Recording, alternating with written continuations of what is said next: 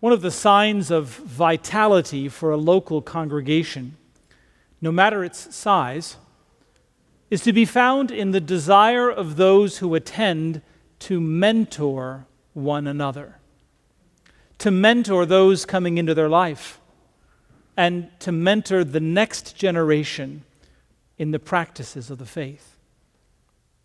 Far too often, folk will come to church because they believe they have needs to be met.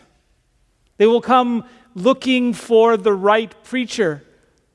They'll come looking for a robust Sunday school or youth program. They'll come looking for the right kind of music. They'll look for the church with an emphasis, the right emphasis, on outreach and politics. They'll come because their friends worship there. They'll come because it's convenient or beautiful or just the right place to be.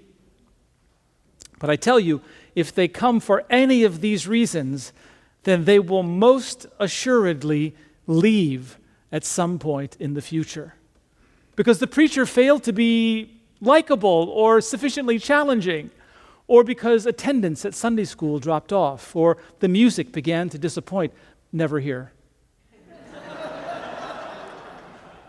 Or because coming ceased to be convenient, or because their friends began to worship elsewhere. Show me, however, the parish where the people come because they're interested in learning about the practices of the faith, how to read Scripture, how to serve the disenfranchised, how to praise God, how to sacrifice for the cause of the common good. Show me the parish where these practices are front and center. Show me the parish where the people are inculcated with a passion to mentor others as they are being mentored. And I'll show you a vibrant, growing, excited, exuberant congregation with a bright future. Numbskulls though they are, the disciples in today's gospel lesson, they're asking to be taught. It's the one and only place in the whole New Testament where the 12 have the forethought, the presence of mind, and humility to ask Jesus explicitly for instruction. Teach us how to pray, they say. And this one question prompts a summary of prayer that has united Christians throughout time and around the globe. Earlier this week, I sat in my office with a parishioner who was inquiring after prayer. There are countless writers, theologians, and mystics who have provided commentary on prayer. Read them, I said. There are countless bishops, priests, and deacons of the church who will hold forth on prayer.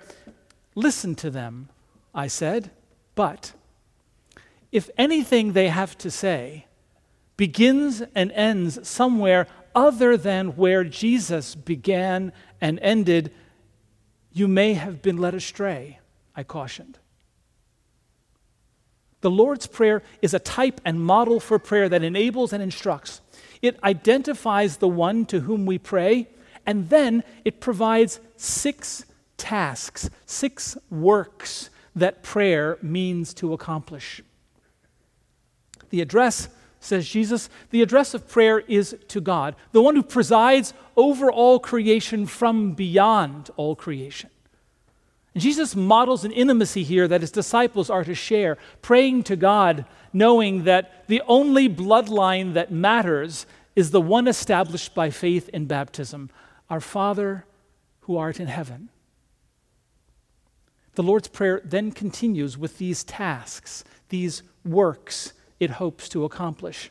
And the first work of prayer is to rest in the presence of the sacred, to glory in the wonder of God's presence, to bless the Almighty for the goodness shared with you. Hallowed be thy name. The first work of prayer, adoration, resting in the presence of the holy. The second work of prayer is to dream. Yes, to dream, to prophesy, to look beyond the limitations of the present day and on to what the present day will become for the sake of God. Thy kingdom come, thy will be done on earth as it is in heaven. Here, heaven is the destination, the journey, the dream, the realized science fiction, the romance fulfilled. The second work of prayer is to dream for the sake of God. The third work of prayer, it's the ask. It's the petition. You might tend to think of this as the main work of prayer, asking. But look how far down the list that comes. 3 hots and a cot, that's fair game. Even in some instances, a must. But it's not the only work of prayer. Give us this day our daily bread. The third work of prayer is the ask. The fourth work of prayer is confession. No need to be guilt-ridden. Neither is there a need to be ignorant of those things you've done wrong, will do wrong, are still doing wrong, don't know that you're doing wrong.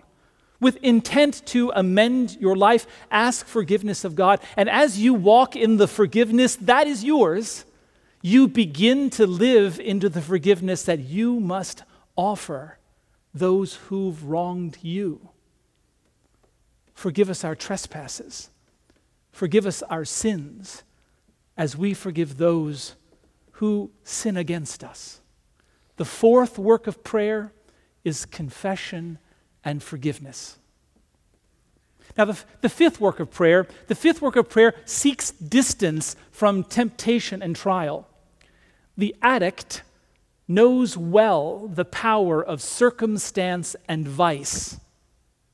The prayer of our Lord seeks to avoid the circumstance that leads to corruption and the vice that corrodes from the inside out and lead us not into temptation.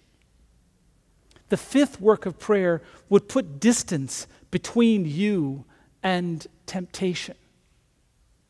And finally, the sixth work of prayer, it seeks cover.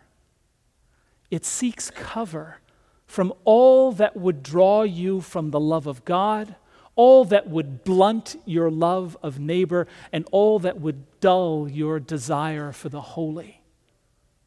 Deliver us from evil. 6 works of prayer. Address God intimately as a blood relative in faith by baptism. And then the 6 works. Rest in the glory of God's presence. Dream of the unfolding kingdom of God. Ask for your daily bread. Confess your sins. Forgive the sins of others. Seek distance from temptation. Seek cover from all that denies the love of God and neighbor. How shall we then pray? With the words of our Lord. Emulate Christ in prayer and imitate Christ as teacher. Now, one day, someone will come to you and ask, how shall I pray? It could be your son or your daughter or your granddaughter, your neighbor, a friend, your spouse. One day someone will come to you and say, how shall I pray? They may even sharpen the point just a bit and ask, how do you pray? When that day comes, whatever else you do not shrug your shoulders and say, I don't know. Do not reply, that's not really for me to say. You need to find your own way. No, take your place as a mentor in the faith. Tell them the story of today's gospel. Point them to Jesus. Being a Christian must include developing the sensibilities of a mentor, one who nurtures and courts the world in faith for Christ. Whether you are 9 years old or 90, it was your reason to wake up this morning, this being a mentor. It will be your reason to wake up tomorrow morning. This is the glory, this work of mentoring. It's the glory you have to offer God. It's the loyalty you have to offer Jesus, and an extension of the salvation and justice that Jesus has brought to the world. How shall we then pray, comes the question. Tell them with the words of Jesus. Peace.